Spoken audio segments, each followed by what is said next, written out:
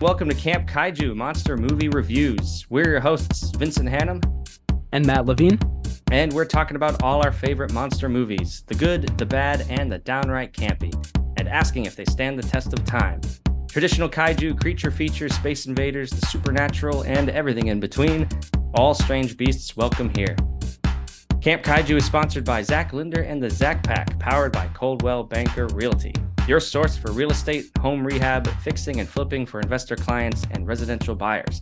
Reach out to the Zach Pack today for real estate services. Follow the Zach Pack on social media and contact the Zach Pack for investment opportunities. Links in the bio. So thank you to our wonderful guest hosts, our select cast and crew of Tearsucker. I'll let you all introduce yourselves. Hi, I'm Steven. I am the director and cinematographer of Tearsucker.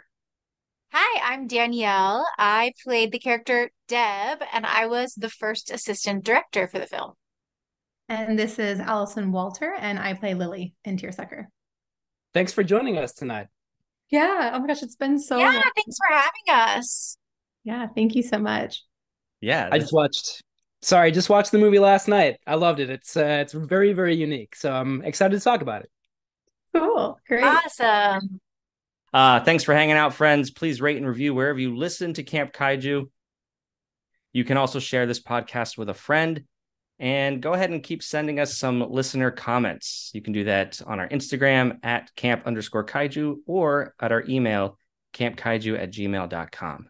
Also check out our website, campkaijumoviereviews.com. We'll have more reviews about the movies that we talk about in the podcast, as well as some other stuff that we don't talk about in the podcast.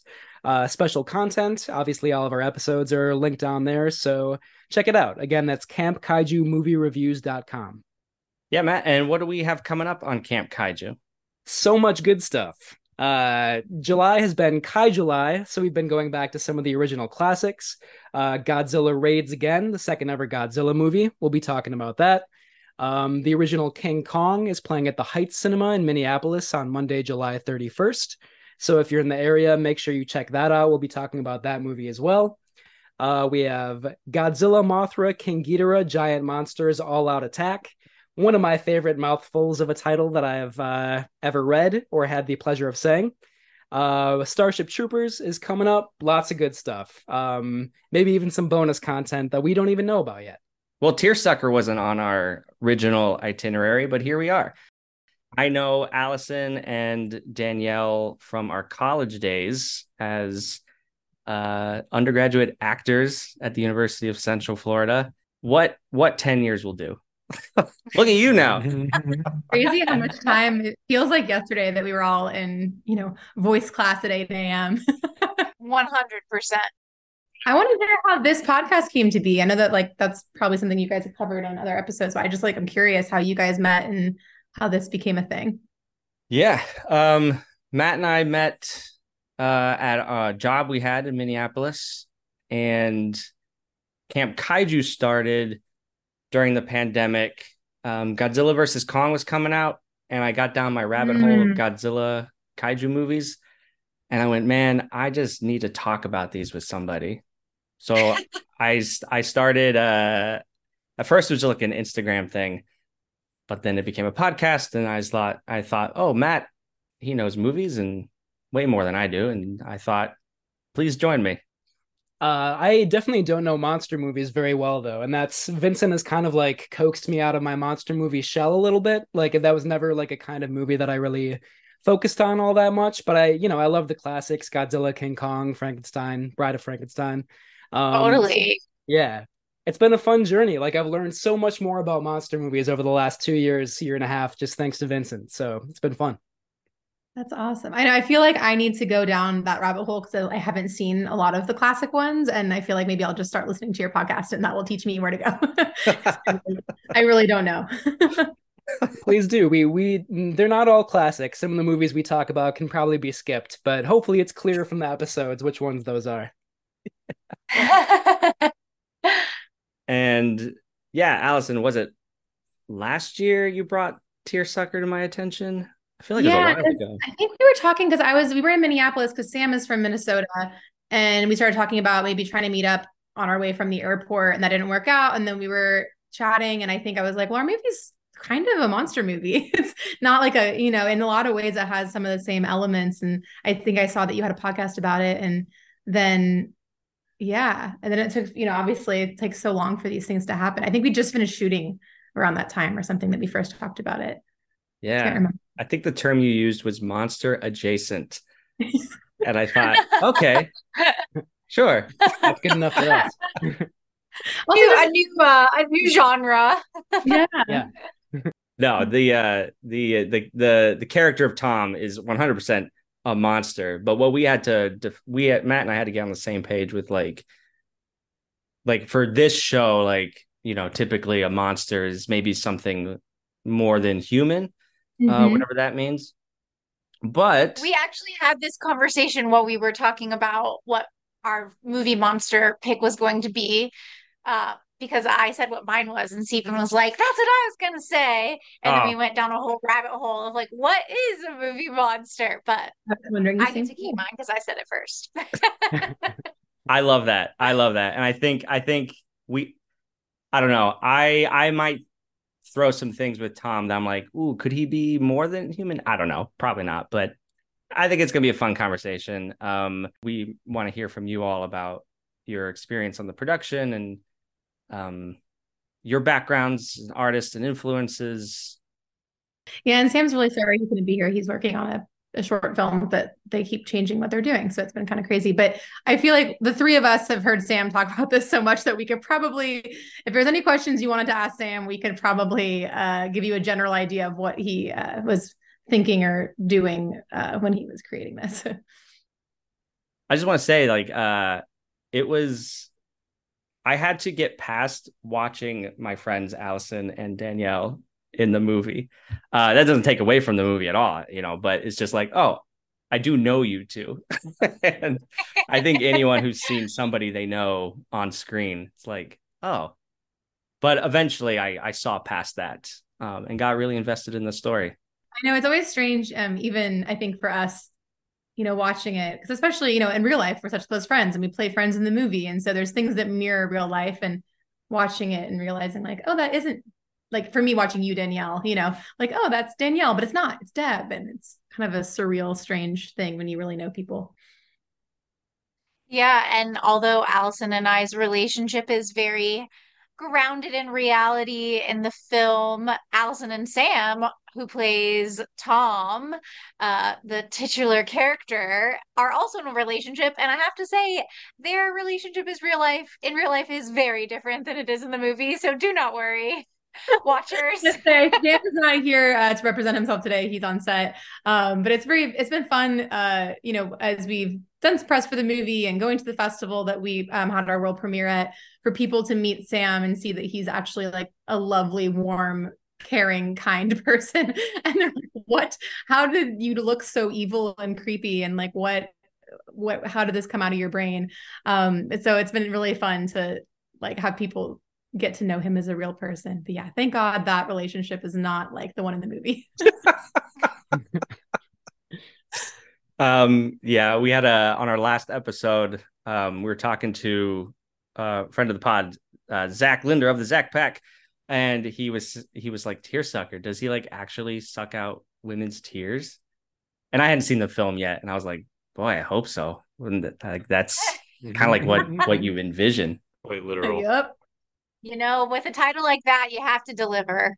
I was gonna say that, yeah, it's a very evocative title. If you don't have actual tear sucking, it's kind of a letdown, although it's disturbing at the same time, of course. So what is Tearsucker about? We keep talking about it, but for those listening, what is this movie? Tearsucker is about a psychopathic serial killer who has a fetish for consuming women's tears, and he targets women that he perceives as vulnerable, who generally are trying to overcome something or better themselves or get to a better place emotionally. Yeah, it's rough stuff. Yeah, it's not exactly a comedy. Although I have to say, in the audience, if it's a very different experience when you watch it by yourself, because it's like, how the hell am I supposed to feel? But in an audience, there's a bit of a cathartic release, and people laugh, they gasp, they cheer, and I think there's a bit more, you have like a bit more permission to like feel out loud when you watch with other people in an audience. I think, a lot of monster movies are that way. Like a lot of the classics, watching on your own is a completely different experience than watching with a theater full of people. And we've definitely found that as we're going to screenings and stuff with the film, that it's so much more fun to watch with an audience because you get a lot of really fun reactions from the crowd for sure. Right. And people, when you're uncomfortable and this movie makes you very uncomfortable, or at least I would hope it does. I think so many people, your human reaction is to laugh because what else, you're like, what else can I do with this feeling? And what the fuck is happening? And yeah, I think the people we know who've seen it separately, like some of them have seen it in the theater with people and then alone, so that they even had a different viewing experience watching it in the theater. And we were very lucky to premiere this at the Chattanooga Film Festival and had this amazing audience who just was so, invested and present. And we were just so lucky to have them. But we really had fun hearing like when the weird laughs came and when there was a woman who literally stood up and like yelled at the screen, which was, the best compliment I think you can get as a filmmaker. But yeah, definitely not a comedy, but has, I think, some dark comedic undertones. I'm glad you said that because I did find myself laughing a lot. But like all the reviews I have read, understandably so and accurately so, paint it as like a deep, emotional, traumatic movie. And I just didn't want to offend you all by saying like, I laughed a lot at this movie, understanding that, yeah, the stakes couldn't be higher as well. I think with the subject matter, I would imagine, especially in a written review where there's no like conversation and tone, that no one really wants to be like, yeah, I laughed so hard at this movie about emotional abuse and psychological gaslighting. Like it's like no one probably really wants to say that. I would imagine. I don't know. What do you think, Danielle and Stephen? I mean, I think it's one of those things too that it's exploring really, really dark, heavy, traumatic subject matter. And I think it would almost be miserable to watch if there weren't moments of levity in the film and moments where you can have that release from the tension and be able to just like get back to a normal place emotionally and then it builds again. And I think that's part of the beauty and the torture of this film is that you get to where you think you can't take anymore and then Sam licks his lips again. Even gets a tighter and tighter close up and makes you stay there for a long time. That's Steven's specialty. He likes to see how uncomfortable he can make people. Yeah. I think that the subjects and the themes are, very serious and heavy. But then I think when, you take something like this where it's intentionally turned up to 11, like you take something that is a serious subject, but once you make it so exaggerated, it's hard not to laugh at it because it's just absurd. Like someone's literally sucking tears off someone's face. Like, how can you not have moments where you giggle? Yeah. There was one moment where I kind of laughed a little bit, and then it cut to like a close up of the first victim with, the blood prosthetics on her face. And I immediately stopped laughing. I was like, whoa, like this, it suddenly got very, very dark and serious. And I always admire movies that like play with tone like that. Yeah, that was an effective moment. Pulled the rug out from under you a little bit. Yeah. Yeah. Talk about more about the film festival. Only Chattanooga so far. That's the only festival that we didn't really even submit to it. We were invited to it. And we've submitted to one other that hopefully we'll get into later this year. But yes, so far only at Chattanooga. And yeah, it was an incredible experience. Awesome film festival. Just so many great films and material that I actually enjoy watching. I've been to a lot of festivals, especially like locally here in Los Angeles, where it's just kind of like a mixed bag of, all different genres, and it can be a bit tedious to get through a shorts block. But Chattanooga was all quality stuff. Um, you know, it's a genre fest, horror, comedy, sci-fi, so it's just like uh, all very entertaining and a lot of diverse voices. And it was cool because a lot of the filmmakers were present, which is always awesome. And a lot of the filmmakers came from out of town. So, they're there to watch the movies. It's not like going to one of these festivals in LA where everyone just goes, watches their movie, then goes home. It's like we traveled to Chattanooga, to do this. We're gonna watch some movies and meet some people. So yeah, great experience. And like the perfect sized film festival as well. Like um not crazy big where it's like intimidating, but not like too small. There's just like it was a great community. We were able to, meet so many of our peers. Yeah, I really enjoyed myself. Yeah, like summer camp for filmmakers. Super fun. Yeah. I'm gonna say too that aside from also obviously having all the filmmakers there, it's the first festival I've gone to where I met people who are not at all involved in film and TV. They just are movie fans, and they have become people that go to the festival every year to watch movies because they like them. And I was sitting next to a guy who was like drove down from Pittsburgh, and he's like, "Yeah, I just love watching movies. And I work as an accountant, but this is fun for me." And I thought that was really cool to just have like true hardcore genre movie fans that were just there to see new content and support indie film. We went to a Godzilla festival convention last year called G Fest in Chicago. And it was just like that sense of community. And I didn't know what to expect, but everyone's just having a good time. They're there because they enjoy the movies showing or the guest speakers, the panels. And yeah, it was a one of a kind feeling. Really cool. That's so fun. Just a couple of months ago, I went to the Minneapolis St. Paul International Film Festival, which is also a lot of fun. I think like 260 movies throughout like 2 weeks, basically. But the best experiences, in my opinion, are like artist Q&As and like director Q&As and stuff like that. Like it's such a valuable thing, especially when directors fly from like all over the world to talk about their work with an audience who is engaged and has like a million questions about it. So yeah, I always appreciate that. Did you have a similar experience at Chattanooga, like a very kind of interactive audience? Definitely, like we had a great Q&A, and just in general, people that came up afterwards and wanted to discuss and ask questions. And I know that was a big part of when Sam wrote this, is he didn't want it to be clear cut or one experience. He wanted people to have conversations and have it promote discussion and have people say like, yeah, were you an Android? Were you not an Android? Like all these types of little things that are kind of little nuggets that are in there to make people want to talk about it. And I think that it was cool. We definitely had an audience that was interactive and cared to ask questions. Cool. I just gotta say, that was a question I asked Matt before. I was like, what was up with that Android monologue? What is the meaning? Why?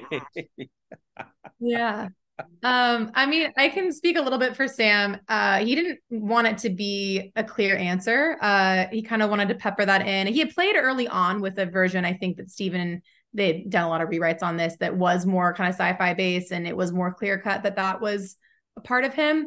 But then he realized that maybe it's even more terrifying if this guy is just terrible abusive asshole, maybe he doesn't need to have this thing. So I think at this point, I know the question is more, is he really, or is he just obsessed with this idea because he's a psychopath who cannot feel things and he relates to them and he thinks he's one of them, but it's just something he's feeling in his mind.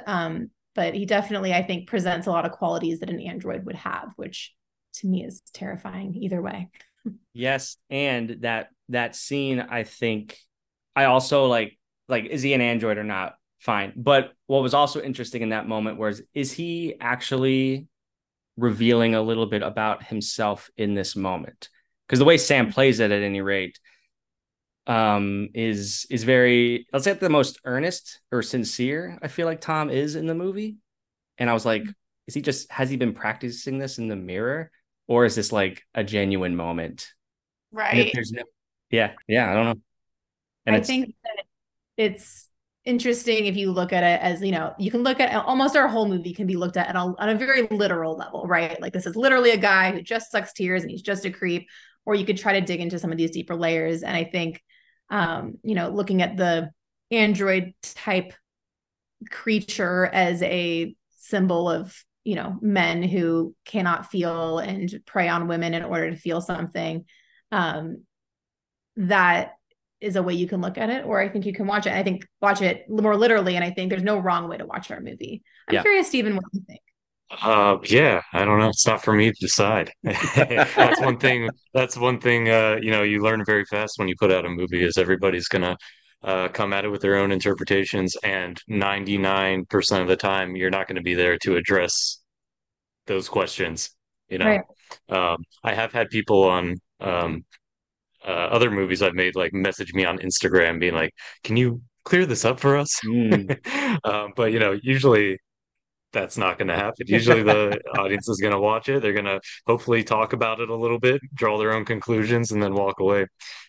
So, whatever intentions we all came at it with in the beginning doesn't really matter. It's out there. It's not ours anymore. Yeah. Do you want to talk about the history of this movie, how it came together, the ideas, the impetus behind it? I'll start a little bit, sort of speak for Sam a bit. So Sam was working on another project that wasn't like writing something else that wasn't really coming as easily as he wanted it to, and was kind of stuck. And we were pretty newly dating at the time. I guess newly is in like the first maybe 6 months of dating. And I have some of my own, personal trauma and things I've been through over the years. And, when you're newly with someone, you don't always you maybe share the broad strokes, but you don't get into like the nitty gritty yet. And we were sort of at that point in our relationship. And I honestly can't even remember what movie it was, but there was a movie that he was so excited to show me. We made it a whole thing, and we sat down, and, something happened in the movie that was very triggering to me personally. And it was new enough that I was a little bit embarrassed by my reaction to it, and I started crying and didn't really want to get into it. And Sam was just, apologizing profusely that, he was so sorry that he'd show me this thing and he didn't know. And I was like, of course you didn't know. Like, you wouldn't intentionally show me something to upset me. Like, why would you do that? And we started talking about how it's interesting, and there's this like deep responsibility you have when you know something that's upsetting to someone, or that's, a scar for them. And that as a responsible partner, like Sam really is, in the real world, he's looking out for me. And now if there's a scene like that in a movie, he's like, oh, do you want me to fast forward? Are you good? Like, we check in with each other.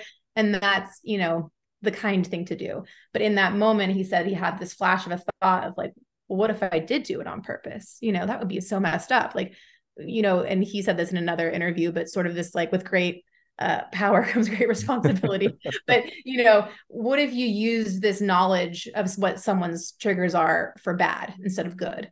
And that was sort of the spur of the idea. And I know he took it to Stephen pretty much right away with like an early draft.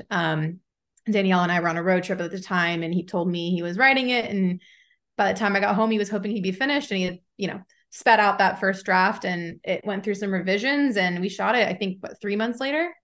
Wow. Yeah, the process was really fast once, Sam had that first draft. I think we have quite the filmmaking family here, and I think he really wrote to everyone's strengths, like not just, of course, Allison's like amazing performance, which he had no question that she would be able to nail, obviously. And my amazing performance also. No, I'm just kidding. But he wrote to like, he knew he wanted Stephen to direct it, and he knew like the tone, and that Stephen could handle kind of Sam's like greater ideas and sort of like channel those in his voice that is very particular and specific. And, I think that's ultimately why he was able to just like take it from page to screen, because he just wrote to all of our strengths and his own, obviously, too. I mean, he wrote that role knowing what he was going to do with it. I think, he I think he just used that himself, and knowing that the great actress Allison is, and knowing the experiences we have as filmmakers and indie filmmakers being pretty scrappy and sort of making it work with a very small budget. So I think it was very smart of the way that he wrote things, and not like doing any crazy car chases or like jumping out of buildings. He wrote a true indie film that he knew we could make and do well. Yeah, I mean, we have 3 locations total, very small, like 5 principal talent. I think, how many people were on the crew, Danielle? Because Danielle was also our AD, so you would know. I can't remember, like maybe like 12. Most days 12, some 15. Very, very small footprint. Stephen directed and shot it, which obviously came with its own benefits, but also challenges. Obviously, myself acting and ADing came with its own challenges as well. But none of us are the type of filmmakers that it's like, oh, this is my job and that's the one thing I do. Like, we all pick up each other's slack, and when we are playing double or triple or quadruple duty, we all are able to step in. I mean, Allison has had her hands full with this role, but was still able to, I mean, produce in a lot of ways, or help with costuming. I mean, she just like filled in the spots where it needed to be filled, because we are such a small but mighty bunch. Yeah. How long have you all been collaborating together? Yeah, I met these two almost a decade ago. Yeah, Yeah, about 10 years. Stephen Yeah. has a connection to UCF as well. He was actually in Orlando for a little bit, but we never knew each other at that time, which is kind of funny. We had mutual friends. And so actually a mutual friend of ours, Vince, Taylor Frost, Uh-huh. um, introduced Stephen and I for a project when I was living in New York and Stephen was working in LA. Taylor was working on a film with Stephen, thought of me for a role, sent it to me, and I was like, absolutely, I'll do it. And that was, yeah, like just about 10 years ago. I decided to buy a one-way ticket to LA and started working on. Stephen had a YouTube channel making like weird and fun sketches and shorts, and I kind of got a taste for what it was behind the camera in addition to being in front of it. And yeah, we've been working together ever since. I quickly pulled Allison because, I'm like, I know amazing actors out here. You got the behind the scenes people, I got the front of the scenes people. Let's do this. Nice. Yeah. And I think you pulled me into the sketch. So grateful. I was like, oh, I'm so glad that you pulled me into this little group, because it was such a talented group of people. I recognize a lot, some other names in your credits on the Zoom calls. Chloe and Kristen, I saw, were thrown in there. Oh, yeah. We got to keep it in the family, Yeah. And then Sam and Danielle met the movie pre-pandemic, right, Danielle? Yeah, Sam and I met. Sam and I finished a feature the week before COVID shut down. I was just like a random hire. We just really hit it off, and I was a first AD for a feature he was producing. Yeah, which we luckily finished, like I said, a week before shutdown happened. I think at our wrap party was when the day that the NBA shut down. We were like, oh, I guess this is a thing. Okay. But luckily we finished that feature, and Sam and I really got along, and Sam approached me about another project later in the year, and he had an 8 episode series he was producing that he wanted me to first AD, and with still COVID times, but we were one of the first productions up, like approved again for SAG, up and running after lockdown. And he was like, I have some crew positions to fill. Do you know anybody? And I'm like, oh boy, do I. I get all my friends some work. I just was like, oh, COVID officer? Yep, Allison can do that. Like, what's a COVID officer? Googled it. There's no answers yet. It was such a new thing. It was all brand new. And so we ended up kind of almost like working with SAG to create some of those guidelines, because it was also new.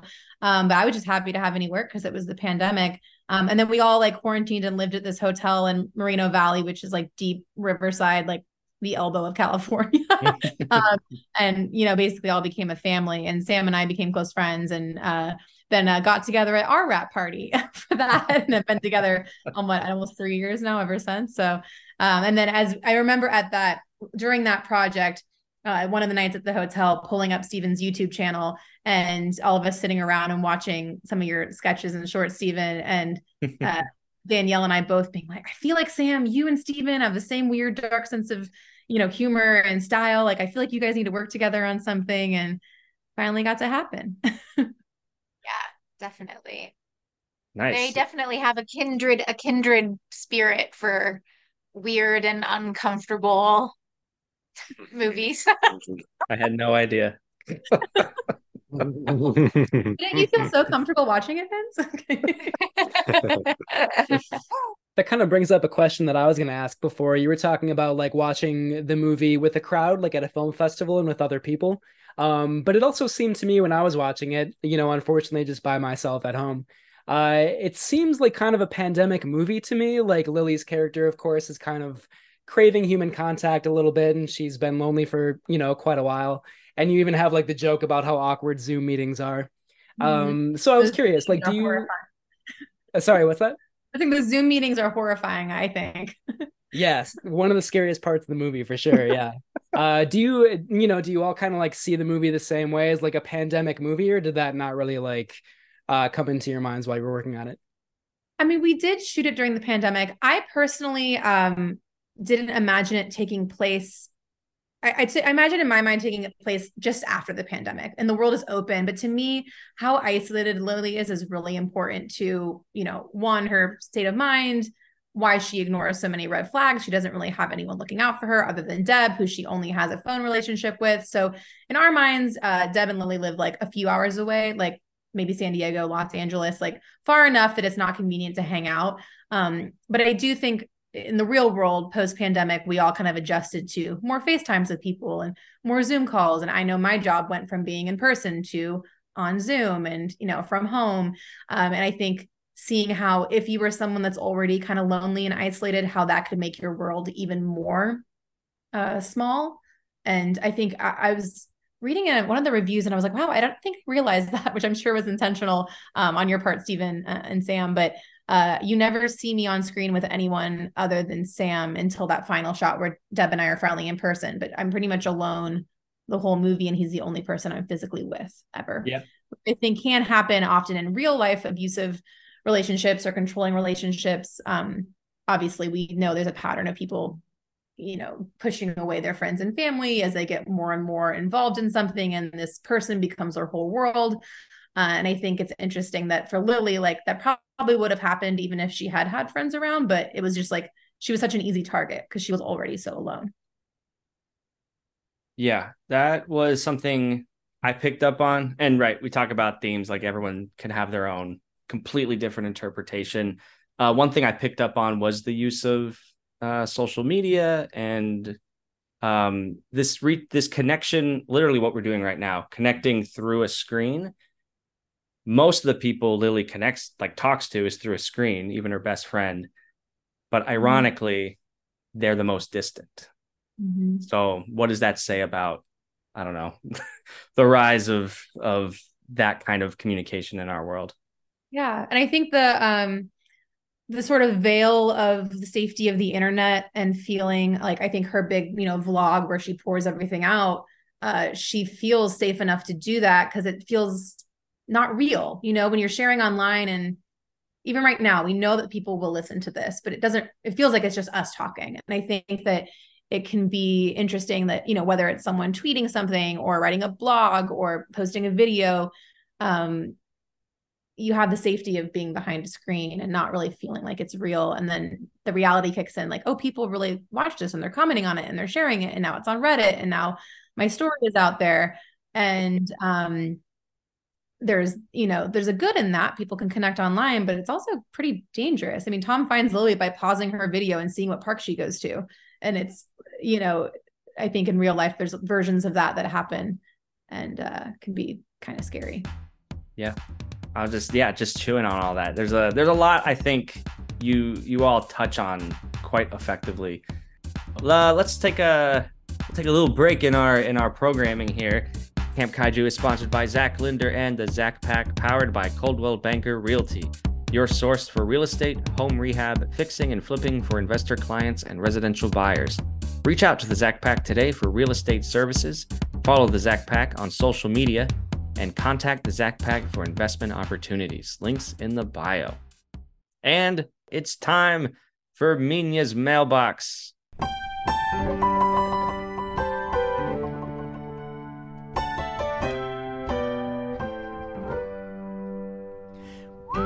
I'm just curious, like, what's your favorite monster movie, or some of your favorite monster movies? Well, I was going to say, and again, this prompted a conversation between me and Steven when I said this, but my favorite monster and monster movie is Samara from The Ring. Because yes, she is a little girl, but she's got something going on, right? She's not just a human. So I think it qualifies. And Steven agrees. This was not the argument. That he was just mad that I thought of it first. She's my favorite monster because it's like, man, I saw that movie at a very young age. I think I was maybe a little bit too young to see that, and it stuck with me. And I've watched it since, and I'm like, yeah, this is a very, very solid film, but I was traumatized for the many years. I don't think I watched another scary movie for like 10 years after that. I think that was the last scary movie I saw, and then it was like, all right, I'm good. I get uncomfortable still when there's like the white fuzz on the TV, for sure. So she's my favorite monster from, I would not quantify The Ring as a monster movie, but Samara to me is a monster. I think that's legit. That's my answer. Good answer. Steven? I like the Cenobites a lot. I'm a big fan of the Cenobites from Hellraiser. Yeah. Just very cool character design, very unique and creepy, and cool practicals. Who's your favorite Cenobite? I like the Chatterer quite a bit. Nice. Nightmares fuel. Yes. Yeah, see, obviously we're answering this question. We're quite horror people. We come from a horror lens for sure. That's definitely our genre of choice, because not all monster movies are horror movies. Mm-hmm. Yeah. So, but I instantly go horror when I think of monsters. So I need to expand my knowledge of monster movies, but question, do aliens count as monsters? Because they're, they might be. Yeah, I think so. Are you going to say Men in Black? Yeah, but I have a specific choice. Vincent D'Onofrio as the bug. When he turns into that cockroach thing. Danielle's making fun of me because I am such a Men in Black nerd. It's my favorite movie of all time, and I love it. 1997 Men in Black. But when Vincent D'Onofrio turns into that cockroach thing with the things, I don't know if people can see this, but I'm making the mouth claws. Terrifying. Love that character. For sure. Hilarious. I think that falls into like the comedy monster movies genre, but I'm going to stick by my answer. I buy it. I assumed you were going to say Alien, the Ridley Scott movie, so I'm glad you didn't. That's great. Unpredictable. If you haven't revisited Men in Black in a while, the sequels are meh, but go back to the good old original. They just had their 25-year anniversary. That makes me feel very old, but I feel like you should cover it on the podcast. I was just saying, yeah, kind of thinking about the 90s. It's not, I don't think he was ever in a movie, but one of my favorite monsters of all time from books and TV was Slappy from R.L. Stine's Goosebumps. Oh yeah. I loved those books as a kid. I think that they really formed a lot of my tastes growing up. Night of the Living Dummy. Night That's a movie. I don't know. They did a TV episodes. I will tell the story very quick, but my nephew, when he was 5, asked for a Slappy dummy for Christmas, and my sister did not want him to have it because why? terrifying, but he asked like all year. That's all he asked for. And so he got a slappy dummy for Christmas. And if you have like supplemental materials for your podcast that you like post a picture or something, I will send you a picture of my nephew thrilled to death holding his slappy dummy on Christmas morning. He loved that thing for 1 year until his brain, when he turned 6 years old, clicked that it's horrifying. And he asked my sister to put it in the trunk and drive far away. And then it returned the next day, right? It showed up again. They still have slappy dummy in yeah, he finally realized like what a horrifying thing this is. They still have it in their garage, and my sister's like, one day when he's like 11, I'll just scare the absolute shit out of him or something. Yeah, that's one of the more. It's like a favorite Halloween time of year. I'll just put on reruns of Goosebumps, and that episode is still one of the more eerie, creepy, tense ones out there. Oh yeah, 100%. Totally inappropriate for a 5-year-old. Oh Yeah, I have man. a memory, and I was so young when I saw it that I really can't remember what it's called, or if it, is there a monster movie about like a very tall woman, just like the 60-foot woman or something like that? Yeah. I have a memory of watching this movie on TV when I was a kid and being totally freaked out by it, but I feel like I should revisit that. Do you know what I'm talking about, Vince? Yes, Attack of the 50-Foot Woman. I'm assuming. Yeah. That's it. If you watch it again, you probably won't be scared, but I could be wrong. Who knows? Let me ask you: were you remembering a black and white movie or a colorized version? I think it was black and white. Okay, that's like maybe the more classic, but in the late 80s, there was a colorized remake with what's her name from Splash? Daryl Hannah played Oh yeah. 50-Foot Woman. I haven't seen that one yet. But... I was so young. I don't remember exactly, but it's very funny. The tall lady. It's a fun movie. It's campy as hell. Oh yeah. It really stuck with Allison, apparently. That's great. Well, we really only have a few minutes left. I mean, I guess I would like to hear, and Matt, you can add on to this too if you want, themes or your personal aesthetics with the movie and like what you have to expand upon. Sure. Is there anything specifically you were interested in or that caught your attention? I guess just on like a practical level, it was shot digitally, right? I'm curious, like what kind of camera you used. Yeah, we shot on my camera that I've had for 2 or 3 years now, which is the Red Komodo. It's what I use a lot for a lot of my work I do as a DP. So yes, shot digitally on the Komodo, and we borrowed my gaffer's lens kit. He just a couple of DZOs. Yeah. There was one shot that I was going to ask about in particular where I think like Tom is kind of like in the middle of the frame and like the camera sort of like tilts over in like a circular motion and then it like keeps on going to like into like a flashback basically. Really love that shot. And I'm just curious like I don't know how you got that idea and like how if that was like really difficult like just logistically to pull off. Yeah, well, so many of the shots in the movie are static, uh, locked off on a tripod, so that with the intention of you're forced to really sit and watch some of these very intense or awkward or strange moments. So yeah, I think when there is camera movement, especially camera movement so distinct, you notice it and pay attention, and you have to assume it's probably there for a reason. Um, and just like on a practical like storytelling level, it's there to show a transition, right? It's like, okay, we're seeing something new, we're going back in time. Um, and then I think it also marks kind of a shift in the story and maybe in the tone a little bit because you mentioned the shot of Emily, that's we cut to that close on her face. It's a little bit grotesque. I think yeah, there's a bit of a shift around that time where it's like, oh, the stakes are very high here. Uh, so yeah, using that kind of transitional movement, I thought was good there. And then practically, yeah, it was the boys figured it out. I was like, I didn't show up. I did not show up to set with a strong plan of how to pull that off. I was like, hey, Trevor, this is what I want to do. How are we gonna do it?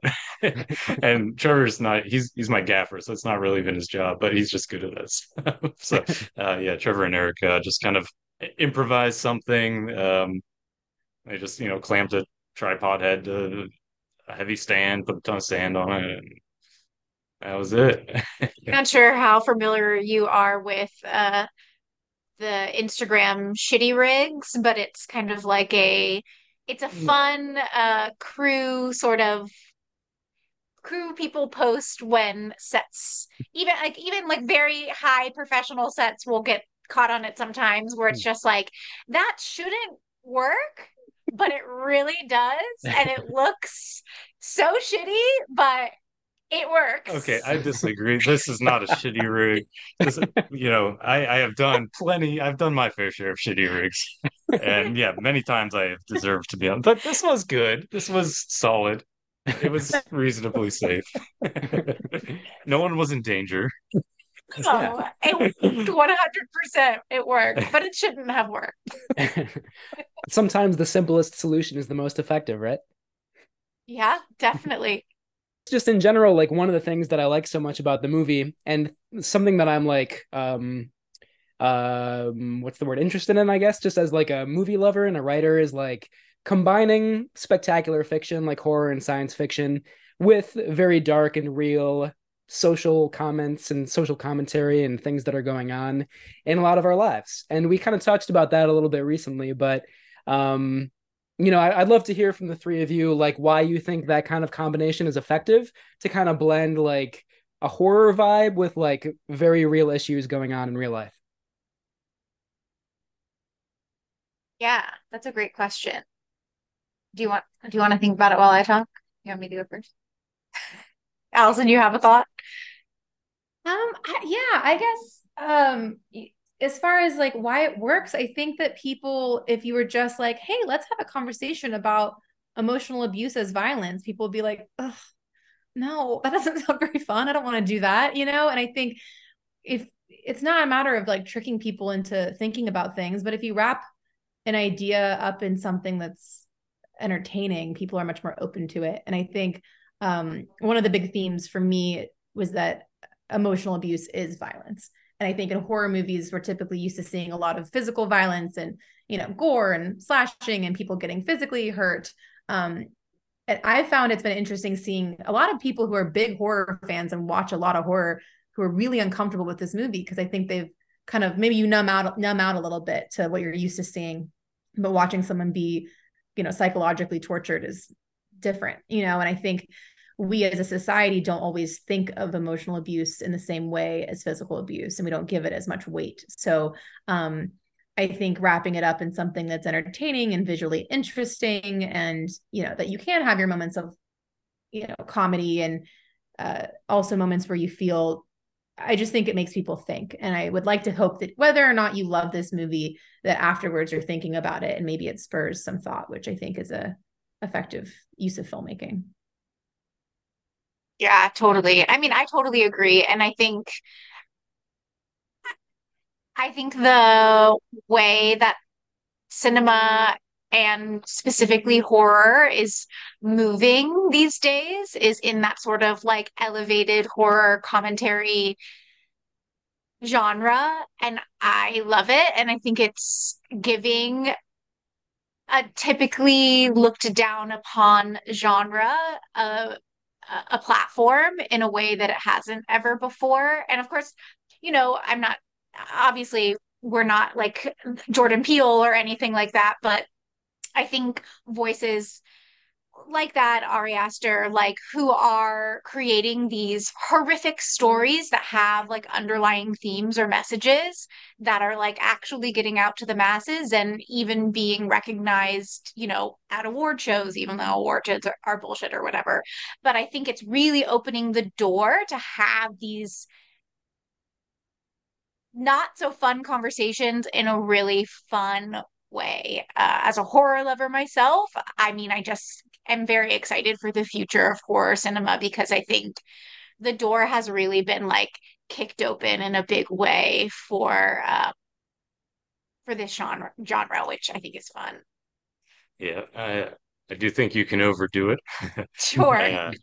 My storytelling philosophy, I write scripts as well, and I think I felt this way about Tearsucker too, is that, I like to start with the story elements that interest me, like the character, the plots, and then see what themes emerge, and then make sure those themes are being done justice. As opposed to starting like, I want to make a movie about, this This very topic. Yeah. heavy, serious subject. Yeah, I tend not to start from that point. I feel like, if you look at uh horror movies in recent years, I could point to maybe one or two. I'll just say it, like the movie that comes to mind uh that came out, I think, in the last year was Men. Did you guys see that? Yeah. So I don't know what everyone's opinions are on that movie, but it felt like somebody trying to do an elevated horror movie, and it felt like they started with, I want to tell a very important story about, you know, men and gender roles, what have you. And I want to do it, wearing the clothing of horror. Mhm. And I feel like it just fell flat and became very pretentious, very weird, which I appreciated, but very pretentious in the end. Like, just the symbolism was just dripping with symbolism. It's like, okay, I get what you're trying to do here, but it's just like a little much. So I don't know. You always have to find your themes and treat them with respect, but you also don't want to preach to the audience, right? So it's that finding that delicate balance of being a good storyteller and also, having something to say. Yeah, and knowing what you're saying, but also knowing that the audience is going to walk away with how they feel watching the film ultimately. So, how you feel with the themes or what you take away from it. I think you do a good job if everyone in the audience feels differently when they walk away, which I think we've definitely experienced with Tearsucker. I mean, we've had after Chattanooga, for example, we had people like rolling out of the theater, like high-fiving, laughing, being like, "You guys are crazy." And we had people walking out with like tears in their eyes. It was such a gamut of experiences for everyone. And it's like, oh, whoa, okay, this affected you in a completely different way. And that's also cool. And also, like, you know, surprising and fun and like part of, I don't know, kind of the cool part of making something so weird. Yeah, I love it. Oh, it's great. I loved how how seriously you took an objectively absurd situation. I but I think I hope that's a compliment because it was done really sincerely and really well, I thought. Yeah. I was going to just add about themes that I think it's also interesting that, like, we're all individual people who worked on this, and we all could have had completely different ideas in our head of what we were saying. And I think, like, for me as the actor playing the person who's gone through the abuse and the trauma and all that, some of those themes and ideas were very present to me while making the film and very front of mind for me. But, other people in the movie may have been really approaching it very differently. And I think it's the same as audience members. I think it makes a film interesting if everyone, obviously, we want to be on the same page and on the same team, but if we're all kind of bringing our own unique goals and perspectives to it at the time. Yeah. Yeah, and I guess I didn't want to take away from like the emotional stakes of the film. When I say absurd, I just mean a man sucking tears out of a It's woman's absurd. It's absolutely insane. Absurd. It's ridiculous. It's absurd. And that's why, the title's so, like you said, it's so on the nose. And we kind of hope people see it pop up and go, this can't really be what this is. Oh, it is. Yeah, it's just that. enough. Yeah. Oh, yeah. To whet the appetite, no pun intended. All right, where can we watch Tearsucker? How do we get a hold of this motion picture?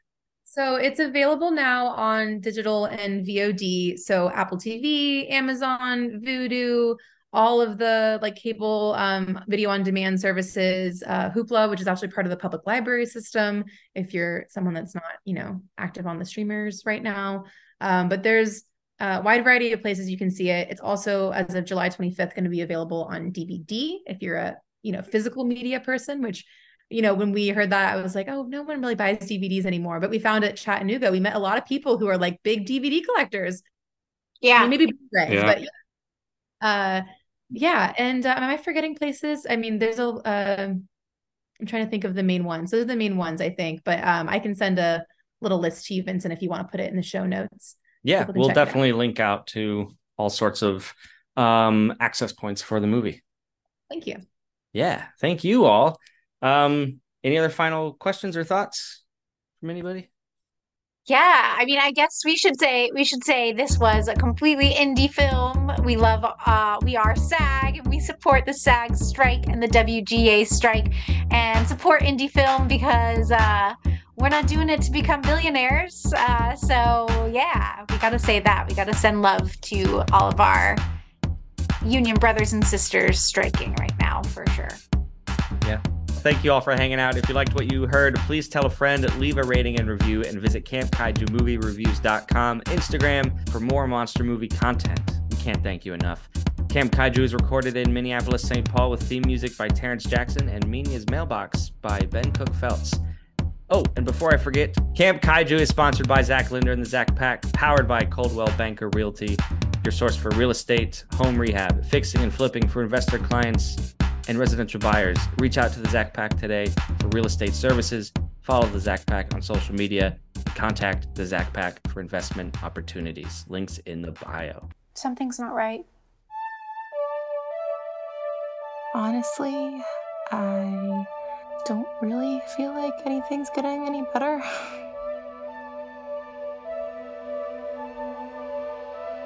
I'm Tom. Lily. There are some people in this world who are at their core victims. Born prey animals. I'm not gonna let this happen again, okay? You have a role to play.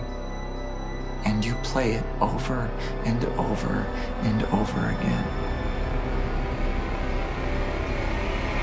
I would never hurt you.